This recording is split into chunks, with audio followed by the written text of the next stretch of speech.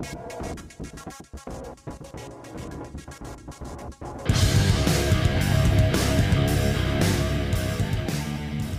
pagi and selamat Hari Raya Aidilfitri. That's how we say it in Malaysia and Singapore for the Eid celebration. And in Malaysia, festivities and the visiting continues to happen up to 30 days. So I'm kind of not too late with the wish. Today, it's actually episode 34 of the Product Uncensored show, and I'm your host, Colin Bell. For the regulars, thank you so much for being patient for this new episode. I know I missed April, but April was actually quite a busy month for me. I was like changing jobs and everything, so I couldn't get an episode out, and I sincerely apologize.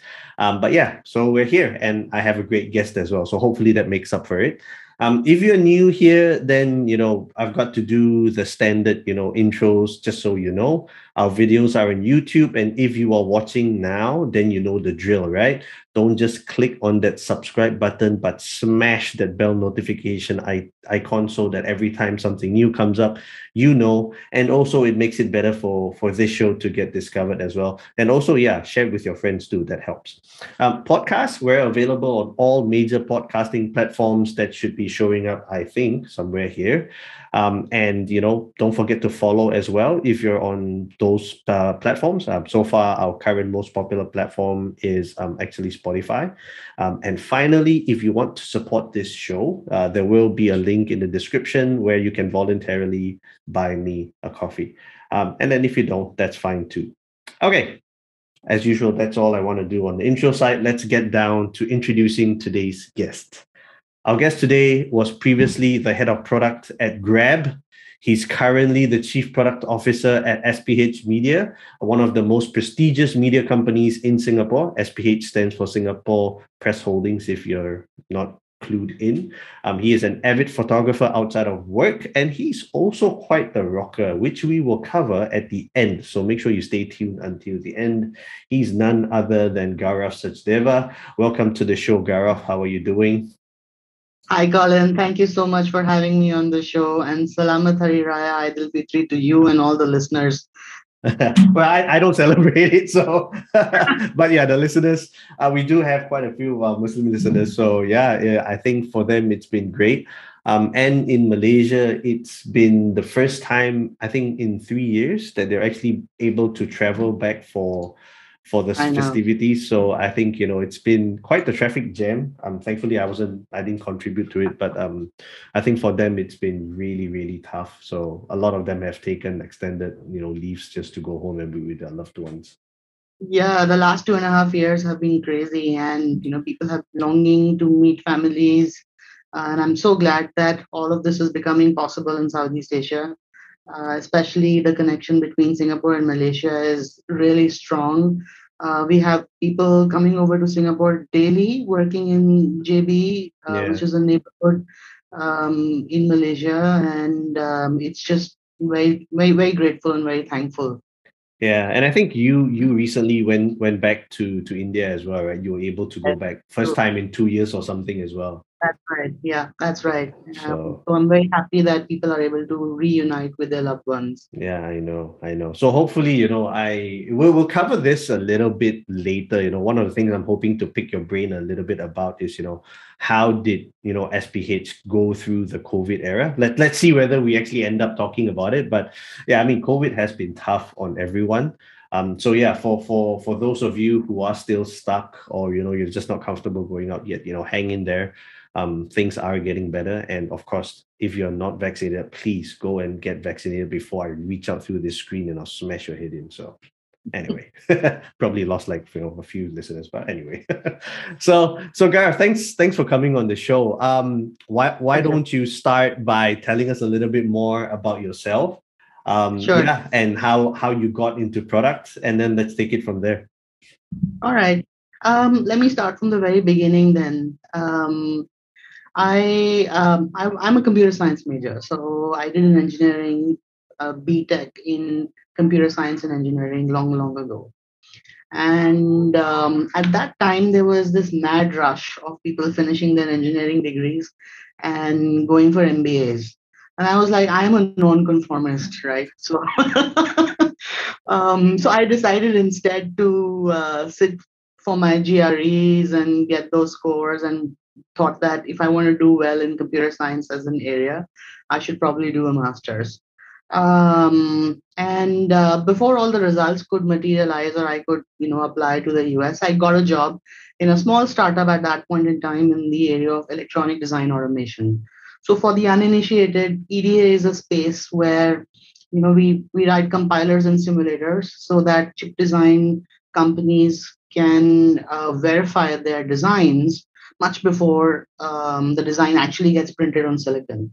And printing on silicon is a batch process. So millions of chips get printed in one go, which means that if something goes wrong, then it goes in the entire batch and you have to recall, and it's a huge cost to the organization. So that was the value proposition of the organization that I started working in. And there I was sitting in the middle of all PhDs in electronics, and I was a computer science guy. That was both intimidating but also very inspiring. It was inspiring because everybody realized the potential I had, which I didn't see in myself. But some of my colleagues and bosses saw, and they inspired me to go for my masters, which actually gelled well with the path that I was charting out for myself. So I started applying for scholarships, and I got Commonwealth scholarship and ended up in Cambridge University in an MPhil course, which was the preliminary step towards doing a PhD. And lo and behold, that was in machine translation and natural language processing. This is Wow. 2004, by the Yeah, I was way. just gonna say, like, this would have been quite a while back. So you're That's pretty right. much, being a pioneer taking that at that time, right? That's right. So, in fact, some of the algorithms I used in that time for pattern recognition or for supervised and unsupervised learning um, include things like hidden Markov models, which are kind of passe now. And that is why, in at that time, it was still a research area. Mm. Um, I remember I had a tussle with my supervisor. I wanted to do a PhD in sentiment analysis, and nobody had thought about sentiment analysis. We were just, you know, struggling with creating proper question answering systems and translators from one language into another language. And so I decided, fine, let me just go back to the industry. And because I had emerged from electronic design automation, I went and joined a much larger, much bigger company in that space called Synopsys. Mm. Synopsys is based in Mountain View and is probably the largest player in EDA domain. The other players being Mentor Graphics and Cadence. These are names that typically people in that industry have heard. And I had a great time. I'm not only as an engineer but also as a singer. As Colin, you were mentioning, I formed my first corporate rock band in Synopsis, and we not only cracked multi-threaded CPUs for our designs, but also cracked all marketing events in Bangalore, which is the Silicon Valley of India, visiting and doing corporate events for our company. And actually, that's what got me started. I was going from one organization to another. I was writing code for Texas Instruments and ST Microelectronics, Mm. Intel, going and working on site with their engineers, trying to make their chips succeed. But there was always this question: Why am I doing this? What is the business value am I adding to Mm. the organization that I'm going and working with? And I think that intrigue or that curiosity led me on the path of product management. By the way, until then, I did not know what product management was. But I As it's knew that seemingly with almost everyone from the same era as we did, right? Kind of nobody knew what that was, and lo and behold, we just stumbled into it, right? that's right. The only thing I knew was that I needed to be at the cusp of business and customers. And if you have been an engineer for a very long time, like myself, for about 5 years or so, you kind of start getting typecasted. When recruiters approach you, they mostly approach you with engineering roles only. Mm. Um, and so, for me to break away from the engineering mindset and also this tag that I'm a electronics computer science guy, I decided to go and do an MBA. And post my MBA, I landed my first job in product management.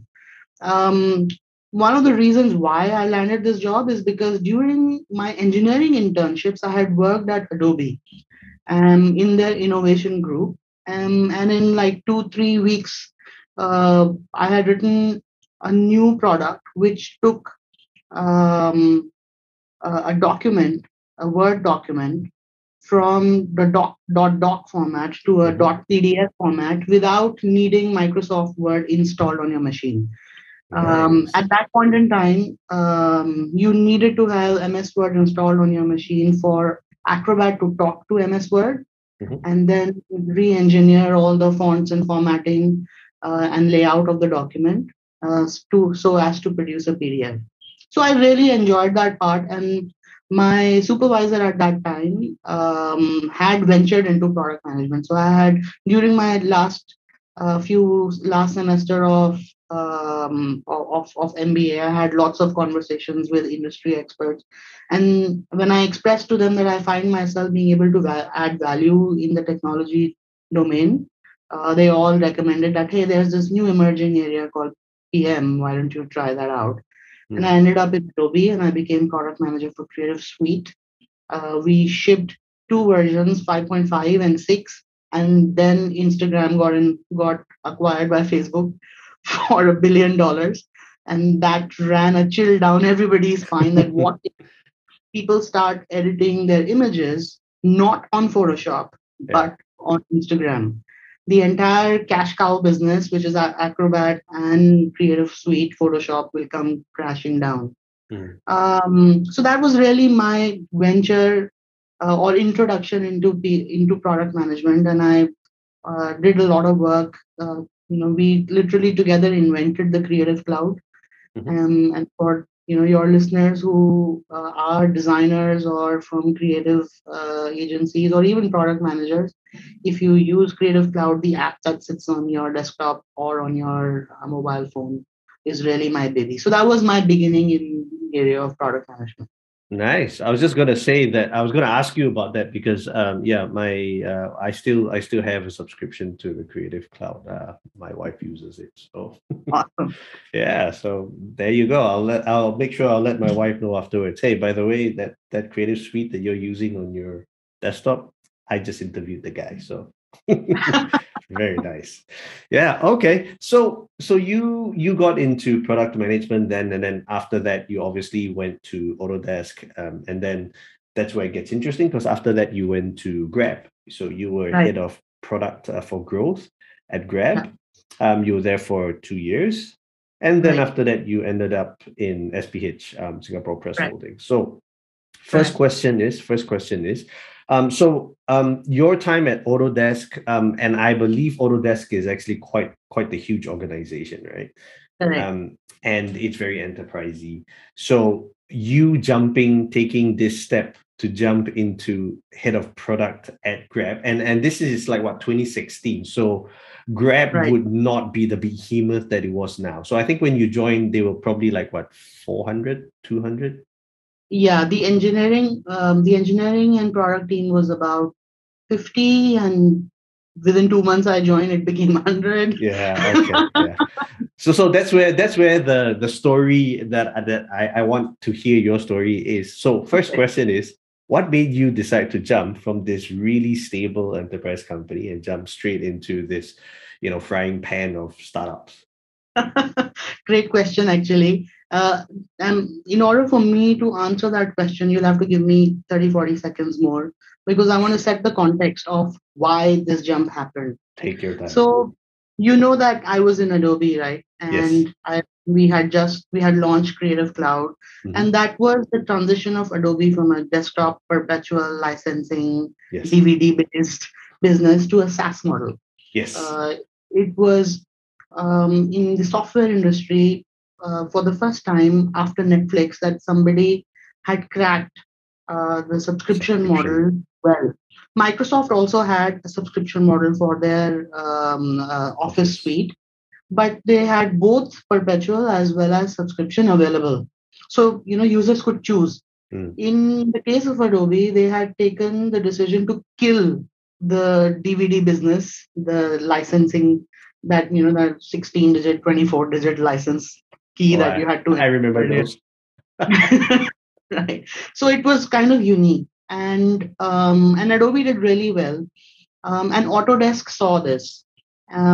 For now, Adobe is in creative design, and Autodesk is in engineering design. So most people know Autodesk by the AutoCAD line of products. Correct. But what most people don't know is that Adobe and Autodesk also compete on design software. So 3ds Max, Maya, Smoke, for 3D graphics as well as for film editing, compete with Adobe's Premiere Pro and so on and so forth. Right. And in this, Autodesk also changed their strategy and wanted to move to subscription model. So that's how I got hired into Autodesk, to bring those principles, learnings, and inferences from product management side into Autodesk. The common thing between the two was that not only were they competitors, but both were very large organizations. And in case of Adobe, I was working out of India, and so frequently chatting with strategy and the larger product team in the US. So I Mm. would change my time zones, young and erratic ways of being. And in case of Autodesk, I was hired in Singapore. That's how I came to Singapore. And again, the teams making decision making teams used to be in the US. So I would either frequently travel there, or just switch my time zone to be in the same meeting time zone that Mm. these organizations were. Another thing that was common is that decision making was a bit slower, and that the distance that I had by being in Singapore or India with the US did not help. I had to like work 10 times harder to get the same impact as someone who was co-located with the decision making team, strategy teams there. So both of these factors contributed towards me looking at, hey, that if I have to work 10 times harder, I might as well work in a startup. um, the good thing was that from both of these organizations, my trips to the US, to San Francisco, had exposed me to Uber. Yep. I was probably amongst the first few riders of Uber Share, when I remember they had launched a $7 promo. You could go anywhere in the Bay Area if you share that ride with someone else. And Mm. Grab Taxi in Singapore was growing bigger and bigger. And I knew that if Uber was an exciting venture, then I'm sure Grab Taxi would be also, knowing that they are growing in Malaysia as well as in Singapore. So Mm. I started conversations, and that's how I landed in Grab. And in 2 weeks at Grab, it felt like I've been here forever. So that's how I ended up in a product role. So I was not head of products when I joined Grab. I was a lead slash director. Okay. And then in time, I grew to into the head of product role at Grab. I see. I see. So just to push it a little bit more, right? So you were saying that your first 2 weeks at Grab, you felt like you'd been there forever, right? What was Right. the main thing that made it feel that way? Was it the pace of work? Was it Right. the load of the work? What was it that was such a difference between enterprise and enterprise software versus a startup? I I think the very first thing that struck me was that the people were extremely motivated, and that level of self initiative to get things done was tremendous. Hmm. So, and I love that because I love working with smart people. And in a week or two's time, I was able to clearly get a sense of how deeply motivated and connected these folks are to delivering an outcome that Grab was after, was just amazing. And Hmm. that self motivation, that is very infectious. Yeah. So, when you see your team around you all geared towards that goal, you yourself also get self motivated. So that was number one. Number two was that I realized that unlike a large organization where processes are set up, where roles are very well defined, here I was in a situation where there was nobody to tell me what I need to do, right? And that discovery of the number of problems that we needed to solve for the product line that I was looking at was very exciting because I could just pick up any problem and start solving it. There was no dearth of issues, and there was Mm, nobody stopping you that, hey, this is more important or this is more important. So, your immediate application of being able to prioritize, making trade offs, what to go after, which relationships to build, which teams to have conversations with, how to how to just on your way to the office talk to the drivers, ask about their pain points, and better the driver side of that product. mm, And in the early days when you are not corrupted by the culture of an organization, even though it's a fast paced organization, you could bring in a third person's passenger perspective and add value to the organization. mm, The third thing was that the leadership team was very open to listening to feedback. They frequently had connection sessions with the entire team in Grab. Maybe it was easier then because we were only 50 people in the mm. technology. And the team was growing really fast. Like I told you, from 50 to 100, it Within just a year. happened fairly quickly. But it was the commitment. You would see Anthony Tan and Wheeling Tan, the co-founders, walking the talk. You would see them energetically moving them, and that is very inspirational. And I think Mm, that's what gets a startup to focus on the end outcomes and be extremely motivated to deliver. So within 2 weeks, I had discovered problems that I needed to solve. We had done some basic product market validation for some of the hypotheses we had. And if I were in Adobe or Grab, I would have just started writing my spec in those first 2 weeks. And here I was pretty much almost having validated and now talking to the business teams that, hey, here's a solution that, together we can co-develop. Here are a few hypotheses. Let's figure out how do we A/B test them. So that's why those first 2 weeks, like I knew I had known more people in 2 weeks than I had ever before. The problem that I mm. had was I had to somehow keep their names in my mind and not. Yeah, okay. I am horrible at names, like really, really bad. Like I can remember faces. So I always tell people when I meet them for the first time, like I do apologize. I'm probably going to forget your name in 30 seconds. And they've got these like articles where they tell you how do you remember somebody's name? You associate it with something at that point in time. Remember, I've tried that. It doesn't work. So maybe I just have really bad short-term memory. It's the Yeah. same thing. Very hard to remember names. Yeah, but coming back to what you mentioned, right? So the interesting question here is because you said when you joined Grab, it was almost like a sort of like a blank sheet, right? And you could really decide on the number of problems. You could decide to go down the rabbit's hole, and then you could decide, okay, these are some of the areas where I wanted to focus. So Right. the question here is how what was the remit given to you when you joined, or was it like literally like, okay, you're going to be growth and that's all we care about, you can start anywhere or and anyhow? And were they did they give you like some metrics to hit, some KPIs? What was it that you got when you started? Right. So, like I said, I didn't start with growth when I joined Grab. Okay, Actually, okay. growth as a squad or a tribe or a tech family or a product family that we used to, that Mm, phrase we use in Grab, mm-hmm, came out much later. When I came in, the problem that I was given was that of an internal tool, and which was also challenging for me because all this time I had been building products which were extremely customer facing, like Creative Suite or AutoCAD, where I yeah, would be on customer side talking to them and then bringing in problems and requirements.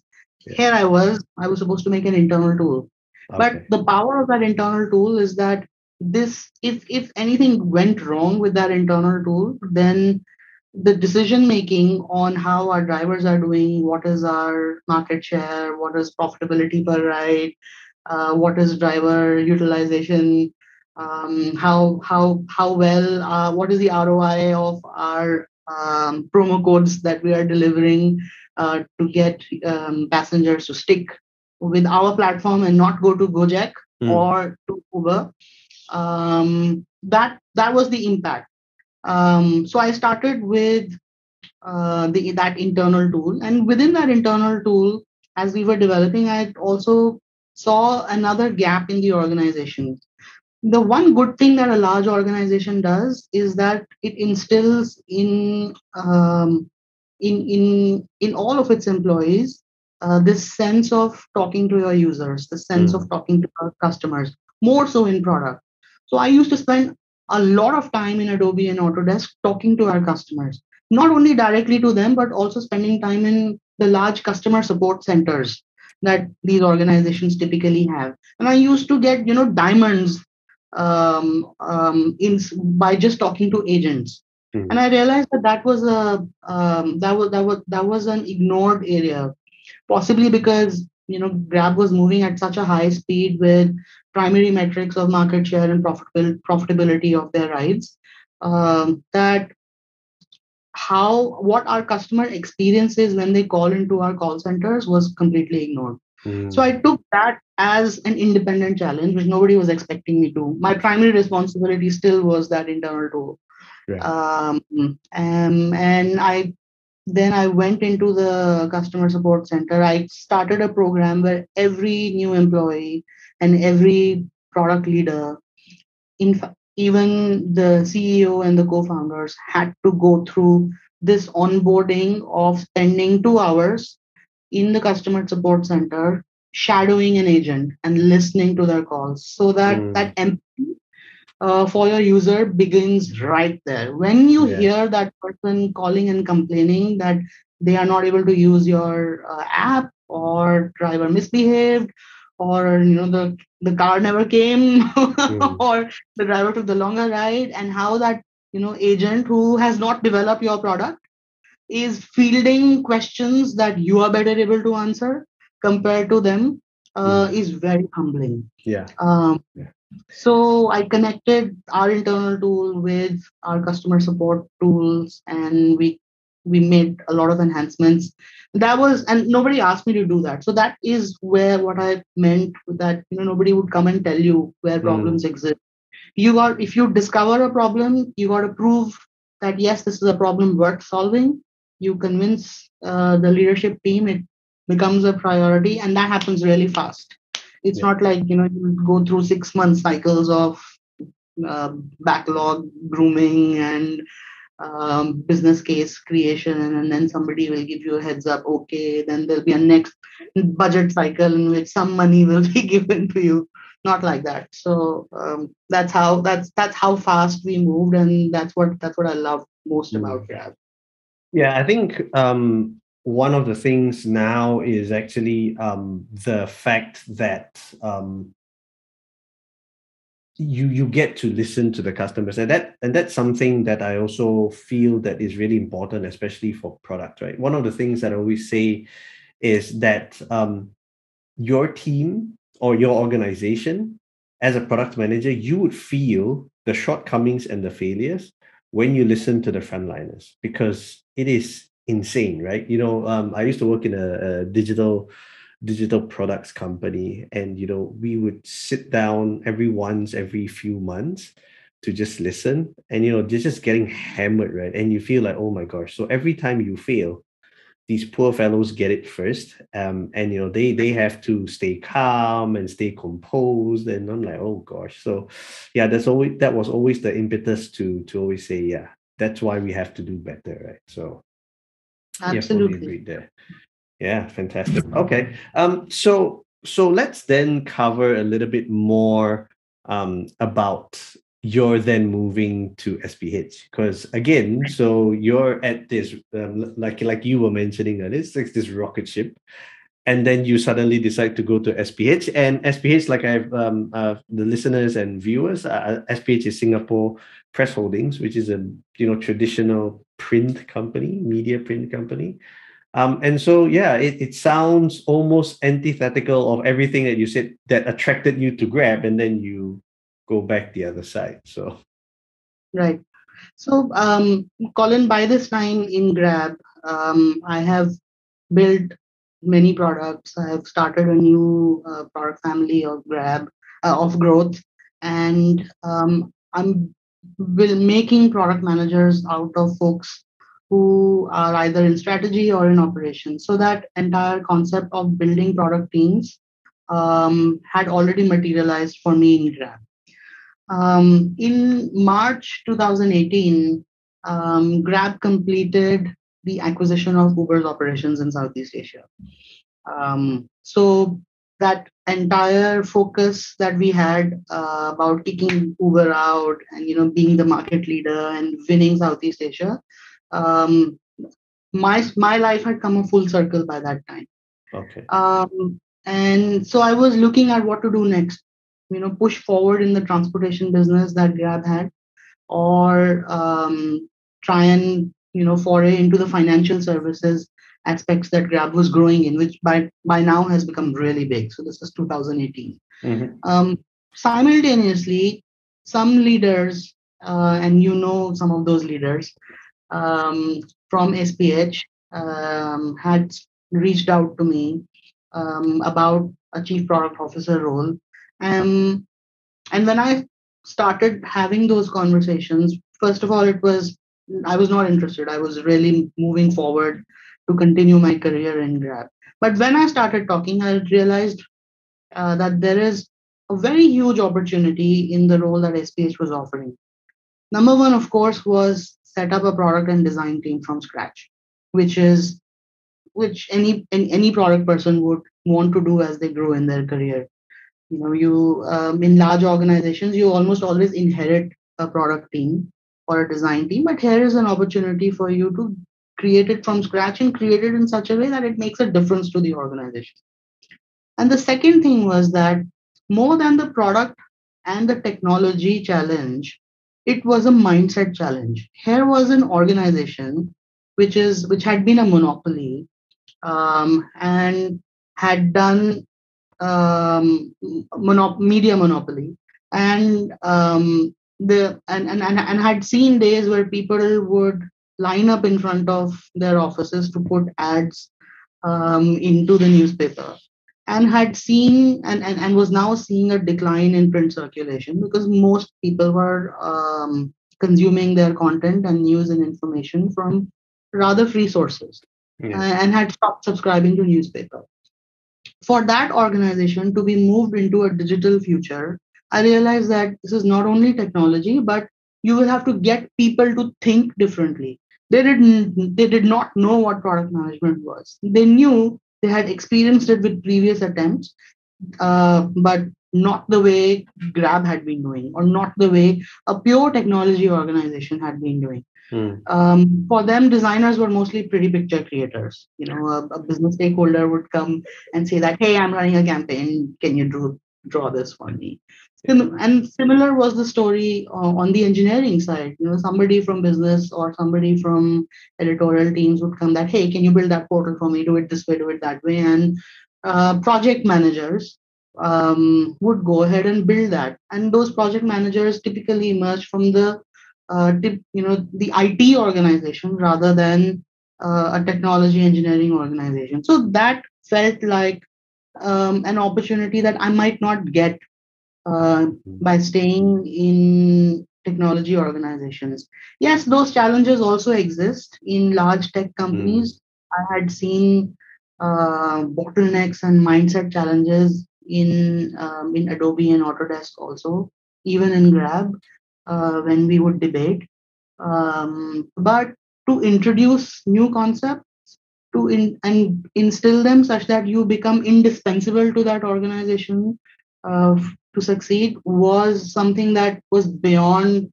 At that point in time, I thought I would probably not get this opportunity of change management, technology building, team building, and being able to convince the board of one of the national assets in Singapore, right? We are in the business of creating opinions and thought processes, bringing facts out into public domain so that people of the region can stay informed. And I think that is a much greater mission than I had imagined it to be. And that's why I decided, all right, let's Mm. plunge myself into it. So the interesting thing is you were talking about how, by moving to SPH, you were literally going to be not just going up against a technological challenge, but you'd also be going like sort of going against the grain in terms of now you're having to move everyone to a different mindset, right? Because traditionally, when you're very comfortable, things have been working. You don't want to Right. break what's not fix what's not broken, right? And that for you wasn't a red flag. That for you was like, oh, I want that challenge, because most Yeah. people tend to be the other way around, right? It's like, oh wow, this is going to be huge. Actually, that's the beauty of having spent time in a startup, where problems stop becoming intimidating. Mm. Problems start becoming as, hey, I have so much to do. There is so much opportunity to do something. I mean, when there are no problems to solve, it'll be such a dull life. Right. Yeah, interesting. And I believe that also as sorry, maybe I should ask you as a question instead. So, as your role in SPH, what is your remit? Like, I believe you're not just taking care of the print business, but also in charge of the digital incubation teams and things like that, right? So maybe you I'm can only, explain a bit more. yeah, I'm only taking care of the digital part. I don't take care of the print part Yeah. at all. So, as Mm, the chief product officer, my remit is entirely digital, mm, and getting subscription growth as one of the objectives, and also advertising revenue growth. Um, so the first thing I did was to set up top level business metrics from a product point of view. yeah. And Your leading then indicators. that's right. Leading indicators, and also getting people used to looking at lagging indicators also. What ends up happening in a monopoly business is that people talk and become familiar with jargon. Like they would say data, data, data, data. They would say analytics, analytics, analytics. But what to do with it? I mean, even if big TV screens are in your office rooms and numbers are flashing and charts are flashing, is that what being data centric all about? Having TV Mm, screens? The real meaning of putting up those analytics data in front of you is so that you can look at it and draw inferences. Now, yeah. that has to be taught by practice in some of the live projects that you're working on. One could bring in trainers and external organizations to teach you how to leverage data, but they Mm, would come and go. It's up to the organization, then the employees, then to apply those concepts and learnings into their daily lives. And I think that intellectual rigor was needed, which I was trying and building in my early days. I knew that people knew everything. People. Okay, folks, we're back. I'm so sorry. We had a bit of a glitch in the recording, but thankfully, we're all back now. So, Gaurav, you were just saying that, when you came to SPH, you were dealing with people who knew everything. So, yeah, let's pick it up from there. Yeah, people knew terms because they had been exposed to these terms. It's not that digital transformation journey was happening for the first time when I came into the organization. But the real meaning and behind that jargon and how to execute on it is what was one of the biggest challenges. And that's what I started about. The goals were pretty simple: build intellectual rigor, get people to use data to and draw inferences, teach them. So a lot of my work began by coaching and teaching them how to do. And when they saw that the CPO is on the ground working with his sleeves folded, writing specs, solving business cases on the whiteboard with them, and really being part of them is probably one of the early successes. That's why people began listening to me, Mm, rather than saying that, hey, who's this new guy who thinks he's from Grab and therefore can tell us how to do the job that we've been doing for the last 40 years or so. Mm. And for me personally, I think it was more humbling to be able to do that. It also meant that my tolerance levels went up dramatically. It also meant that if I had if I had to if I had to do a deck on what product management and design is, I had to do it 200 times, and every time I had to do it with the same enthusiasm and same gusto as I did it for the first time. I needed to make sure that the jokes that I'm cracking in that presentation are still funny and that I am enjoying those jokes during those presentations. And that was it. And my training at Grab actually helped me a lot. One thing that we truly believed in Grab was number one, your problem is my problem. It's not that, if I'm blocked on something and I've sent an email, now my job is done. It is also my job to make sure that I follow up and get my stuff done. So, and make the other person on the dependent team realize that, hey, something is blocked and the business is stalled. So your problem is my problem is one key thing that everybody believed in. And Yep. the second thing that we believed as a mantra in the growth team is that if there is a wall that you hit, no matter what you do, if you have to cross the wall, whether you go around it, bazooka it, build a tunnel underneath it, you go on top of it, whatever you do, you find a way to get through that wall. And I think that training, by setting up the growth team at Grab, really helped me in forever staying optimistic and forever staying enthusiastic when people didn't understand what I was telling them, Mm. um, or didn't want to understand what I was telling them, and still going ahead, and making a difference. It also meant hiring a lot for good people, good talent. That's how I started started bringing Product Hunt into SPH, just to send out feelers in the larger product community within Singapore that hey, there's stuff going on at SPH as well, and that's how we met in one of the Mind the Product conferences. Yes, yes. I Yeah. remember that. Yeah. So the when I was in office, I was doing skunk work with people who showed the spark of being product managers and grooming them into being product managers.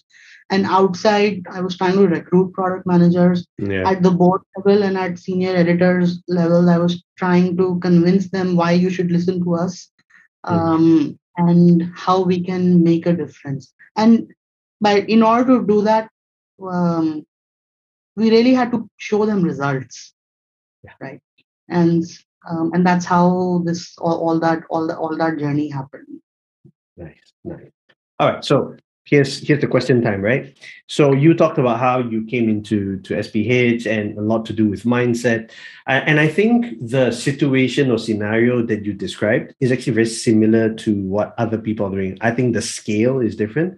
But I Right. think it's really, when you're coming in, especially as a leader, you're no longer just a product manager, right? Where your team is your product, basically. Right. And you talked about having to roll up your sleeves and talk to people. So question here is, as a product leader who now manages a team, what would you recommend people do first? Do you recommend that you sort out the house? And by that, I mean you do the talking to all the stakeholders, or do you solve problems by yourself so let me put the example here. You've got a team of 5 product managers who are new. They don't know the ropes yet. So do you initiate on their behalf and then let them tag along, or do you mentor them and then let them lead the way, right? Because I think these two, there are debates around both ways, but I'm curious to know how you did it and what you thought worked for you. Right. I think the question hidden in there, Colin, is or the answer to that question has hidden in it your leadership style. And my leadership style is very coaching based. So the way I did it, and there is no right or wrong way of doing it. The way I did it Agreed. is that I made sure that first of all, I build a rapport with the stakeholders. Mm. Um, and if they believe in me, then it's easier for me to get them to believe in my team.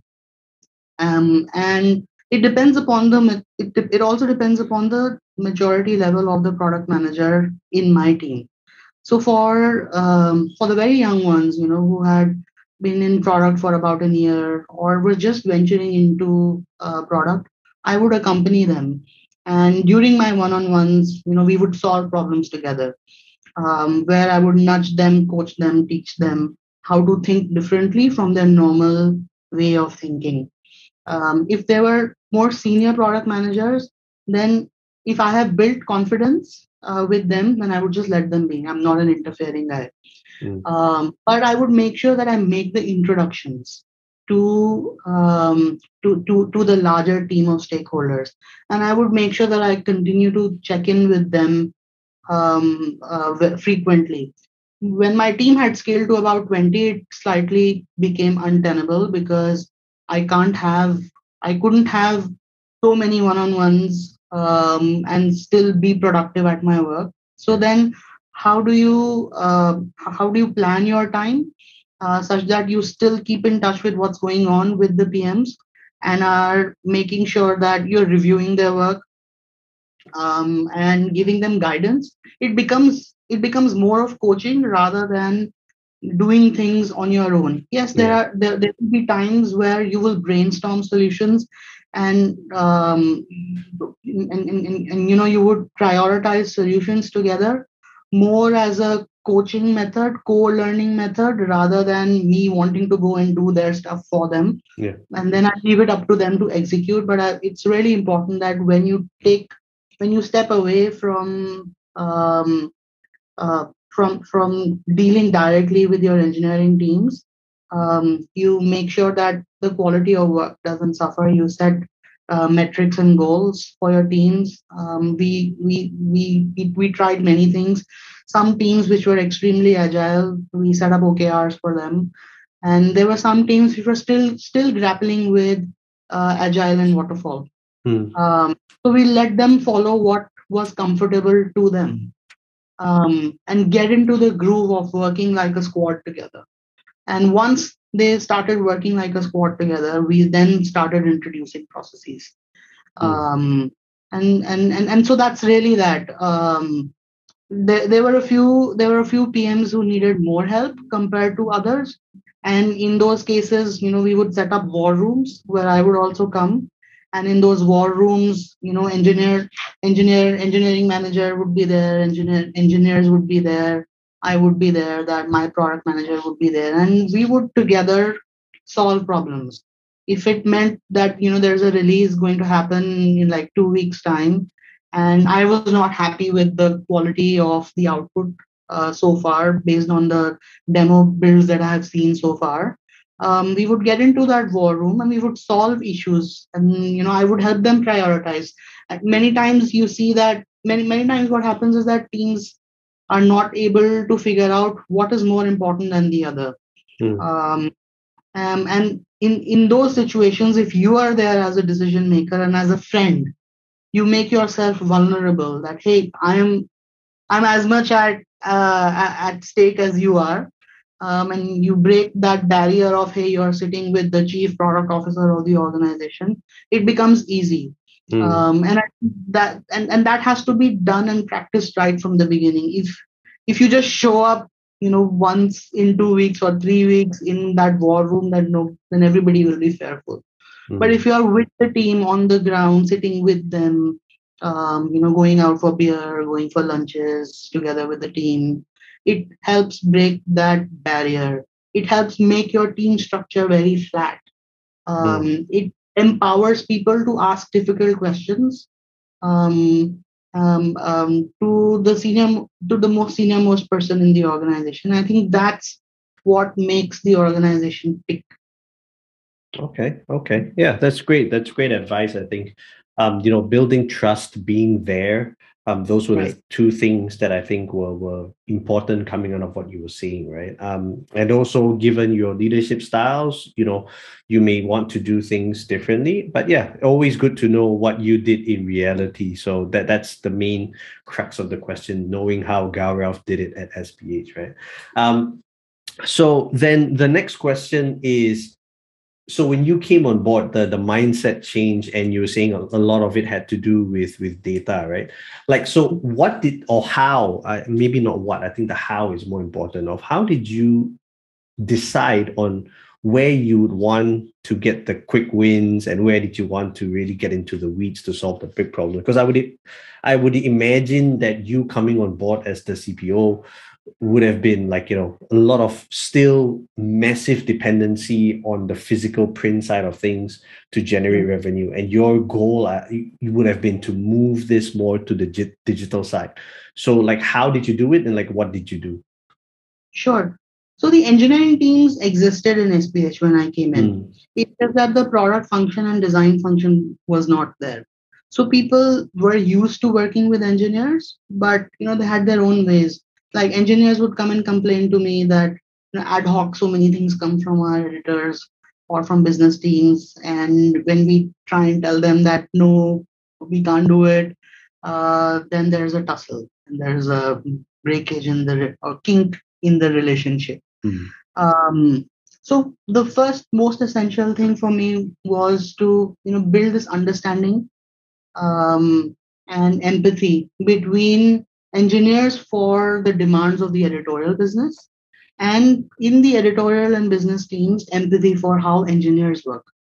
mm, And usually it is not that people are people by themselves are adversarial in nature. They are not enemies. We are all humans at the end of the day. It's the lack of familiarity. So identifying the issue that is making them push back onto you is really important.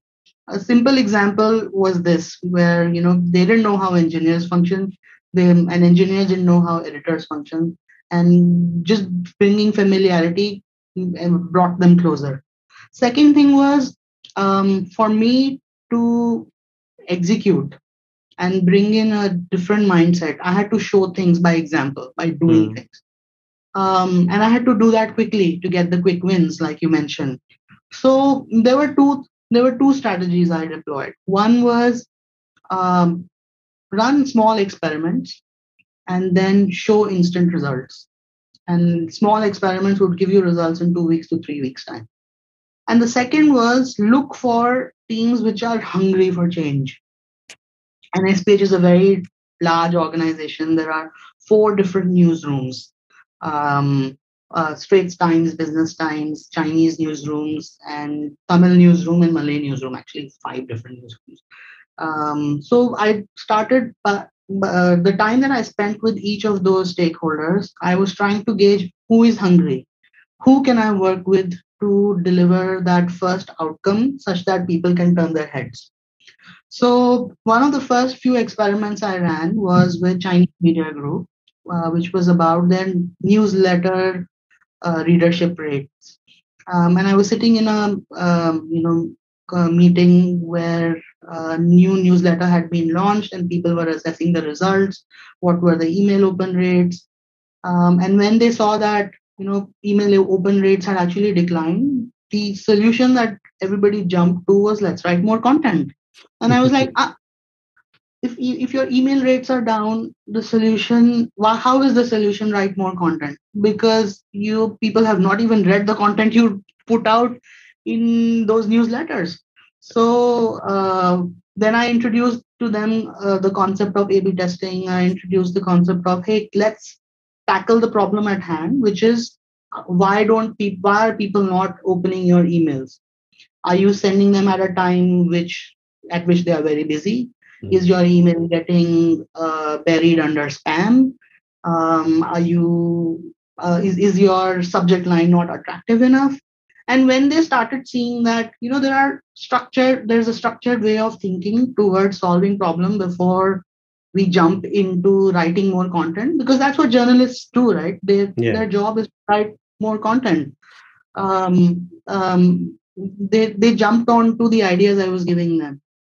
However, the concern was that if we send, say, for example, reminder emails during the day, the subscribers of newsletters would churn away. So I told them that, hey, we'll run the experiment for 2 weeks, and during those 2 weeks, here is how we will use data. We will keep monitoring your churn rate um, every day. And the day our churn rate in the experiment becomes greater than your natural churn rate, we will stop the experiment. Mm. And during the 2 weeks of running that experiment, the churn rate actually reduced. Readership increased by 40%, and then it became a mainstay. And that's how the Chinese media group then started believing in the approaches that we were taking. And similar strategies I applied with the low hanging fruit, with hungry Mm. people who wanted to make a difference, which are always there in an organization. I began working with those editors, and we created value in those newsrooms. That really was the simple strategy. Show them experimentation and find out people who are willing to make a change with you. Mm. Mm. Yeah, I think that's again, great example of how you don't take too much, but work with what you have, and take advantage of the situations that favor you. So yeah, I think that was really, really good. Yeah, thanks for sharing that.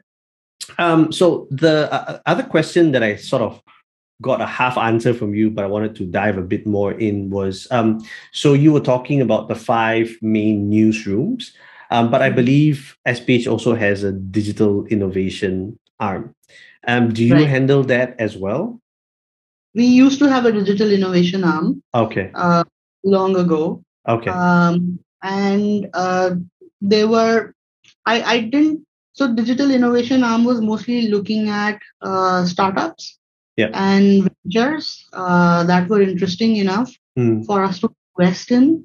And if there is synergy, then try and incorporate it within our products.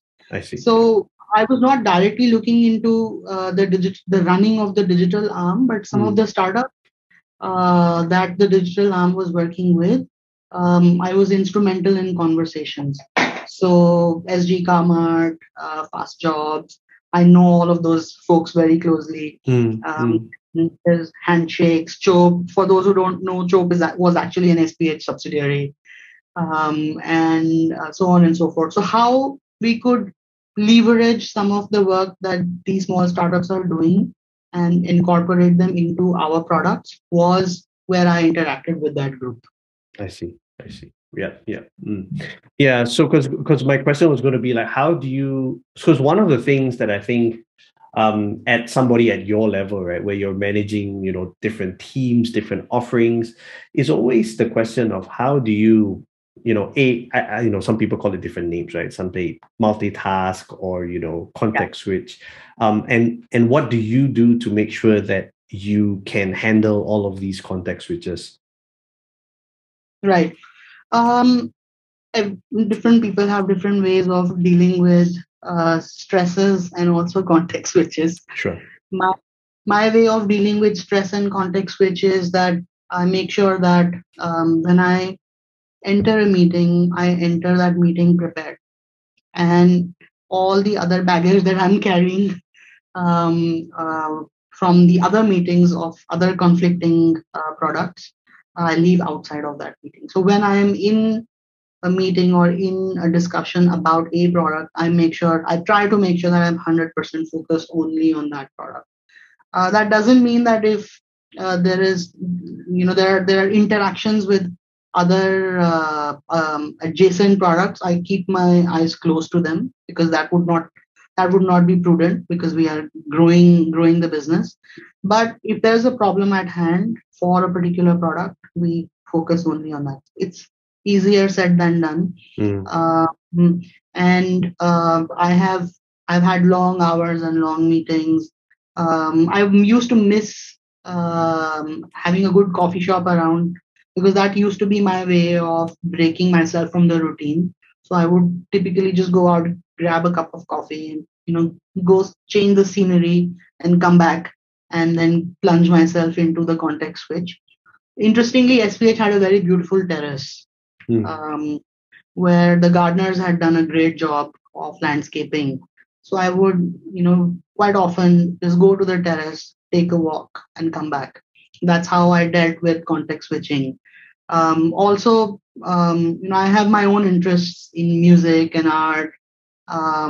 For instance, not many people know that for the last, until COVID happened, 7 to 10 years before that, I have watched a movie in a theater every Friday, as a means of catharsis. Mm. And I start my Friday, no matter what time I end. If my work finishes at 11 in the night, then I still make sure that I have some enjoyment on Friday itself, so that my weekend seems longer, because Sunday afternoon work would start coming back into my head. And so this is one another way of dealing with context switches and stresses. Mm. uh, Mm. Other is and the third one is, really make your team your friend. I would frequently go out to nearby bars with my team, or with engineers, or with other stakeholders, or whoever was available, and we would discuss about our stresses in office. And every time you would figure out that you're not alone. Right? Yeah. And it works both ways, because if I am a senior guy, then my younger colleagues realize that, hey, he's going through the same problems as we do, so you become vulnerable. And and at the same time, you realize that I'm not the only one who's feeling this way. And now that I'm a senior guy, I can't complain. I'm the one who has the mandate to solve these problems or get these problems solved. So connecting on the ground also is a way of catharsis. Also is a way of context switching easily and keeping your stresses aside. Interesting. Yeah, I definitely agree about the part where, you sort of take a break. I used to do that as well. Like, just go down to wherever there's a coffee shop, you get a coffee, just sit down there and, pretty much stone out for a bit, just to like it's like, okay, I need to relax. But the interesting part for you was to say that, like speaking to the teams was a way of catharsis for you. So that is quite different from what I've spoken to other people. So that is interesting. So one the I think the story there is that I believe that when you are blocked on a problem, solving somebody else's problem, which is a different problem, opens up new perspectives. So okay, that's a very different way of Yeah. thinking. Okay, So okay, when I'm stuck on something, I try and look for, okay, who else has some problem? Let me try to solve their problem. And it takes my mind off completely from the right. issue that I am at. And when I come back to the problem I'm supposed to solve, I have a different lens now. I see. Okay, okay. Well, so that's a really interesting nugget, right? Like, if you're having a problem that you can't solve, maybe you should go look for some other problem to solve and then come back to yours. Uh, Distraction. You are distracted. yeah. Yeah. Okay. All right. So let's go to another question that I mentioned early on that I wanted to talk to you about. How did you handle COVID, right? Because I believe that during COVID, it was actually the first time that SPH sort of went into the red as Right. well. So like, how did that impact your role, the product organization within SPH? And, was there anything that you did differently that you learned during this time as well? Right. Right. Very good question. I think for the impact for the product team as well as the engineering team was lesser, because many of us had come from organizations which were operating in a model of a multi-geography interaction. So at some point or the other, we had done video calls, we had done remote sessions, we had done remote backlog groomings and scrum meetings. We at some point in time, each and every one of us had done that. So For the product and the engineering team to operate remotely, only using Zoom calls, was sort of easier. What was more difficult was for getting the newsrooms accustomed to a way of working which is not in situ.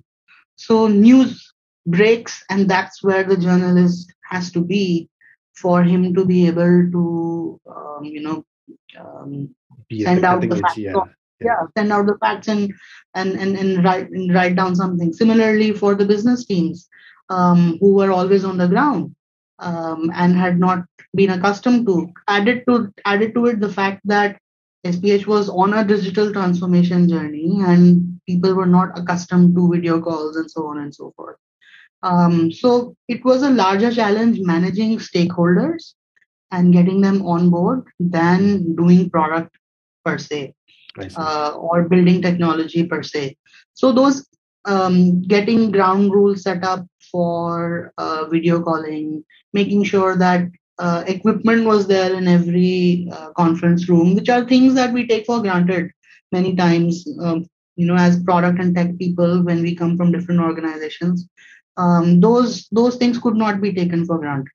So setting up processes, making sure that your teams are comfortable. So frequently checking in, like I used to send surprise gifts to my teams, even though they were small chocolates, not something very fancy, but just to make sure that we are all well and we are all connected, and that we are all in the same boat. Was how SPH handled it. Also, that we are a media company, many things we get to know first, right? And so we had to react faster compared to the rest of the organizations. Also, the fact that we are frontliners, journalists were in the frontliner category. So we had to come to a model where we still had to allow people to be in office, some people to be in office, but those who could work from home had to work from home. And different newsrooms tried different techniques like rotating Yeah. journalists.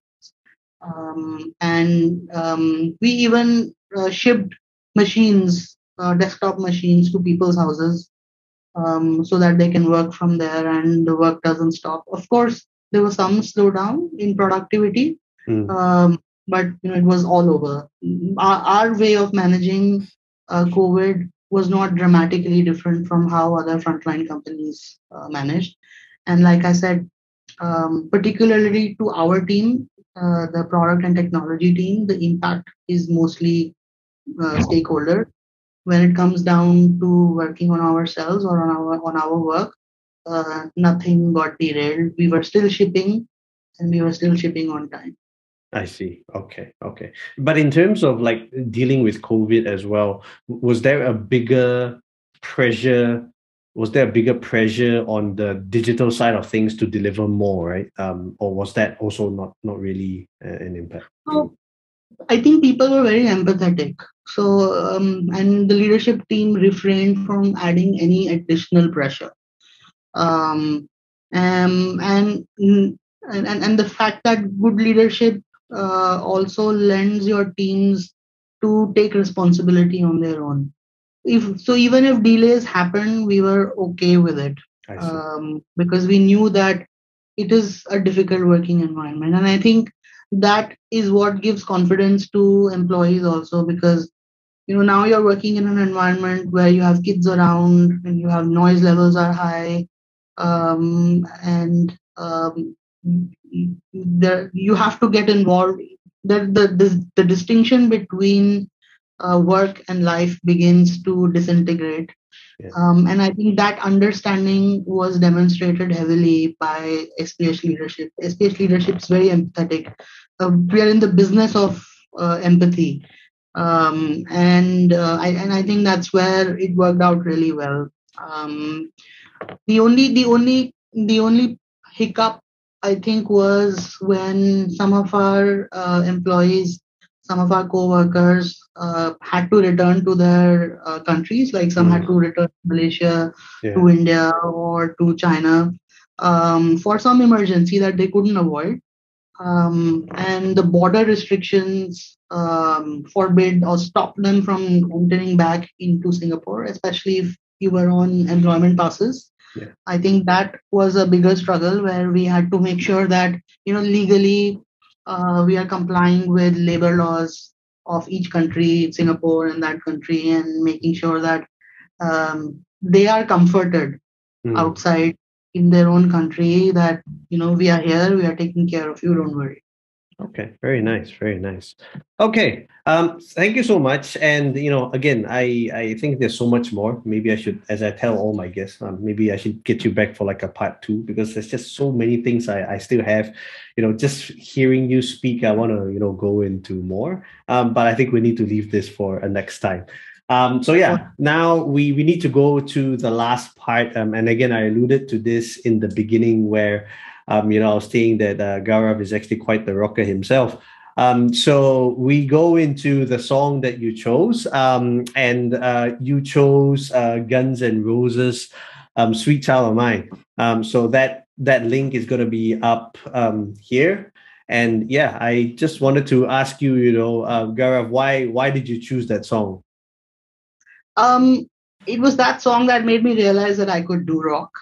Until then, I was until then I was doing Bollywood. I was singing Bollywood, and I was singing Simon and Garfunkel and Beatles. And Sweet Child of Mine made me realize a different aspect of me that I had not discovered. It was a latent talent. And that started my journey into rock songs. And then post that I did Guns N' Roses, Deep Purple, Scorpions. And I also realized that, my voice could match their pitches, Eagles, all of those classics. So that's why it brings me back to my roots. It keeps me grounded. And I think that is what is essential in life, whether you're a product manager or not. Just stay grounded, stay humble, and that's it. Yeah, very nice. So I'll put a link as well to one of Gara's performances, which he shared with me. I gotta say, he'll give Axl Rose a run for his money. That was pretty awesome there. So very nice. So Gara, thank you so much for being on the show, and also just being very candid about how things were happening. How you traverse through your role from getting into product to being a product leader. So the last part would be, do you have anything that you would like to leave with our listeners and viewers as well? Any advice for the product folk who are listening in? My only advice is never stop connecting with your users. For some of us, users would be very apparent and you could set up meetings with them. And for many of us, our users would be invisible. So find out of the box ways of connecting. Like I tell my product managers, publication product managers, that the person sitting next to you in the bus or in the train is your potential user. So get into the habit, get into the habit of cold calling, leave your inhibitions, and you would find that people in general in the world are very helpful. And just never lose that connection with your customers and keep talking to them as and when you get a chance. Perfect. So thanks to Gaurav again. So Gaurav is the Chief Product Officer of SPH Media. That's the guest that's been on the show, in case you were wondering who's that guy speaking. And yeah, I think it's always very enlightening to listen to leaders within the space talk about what they do. And who knows, maybe I will try and get Gaurav again for round 2 the next time. Next time you're in Singapore, in Singapore, I will catch you at SPH office. Nice. All right. So thank you all very much. You have a good day. And again, as Singapore, Malaysia, and other countries in Southeast Asia begin to open up a little bit more, do continue to stay safe. And also at the same time, go and meet friends that you've not met in a long time, have that cup of coffee with someone you haven't met in 2 years. And hopefully, we'll all come out on the other side safer and stronger as well. Have a good day and bye-bye.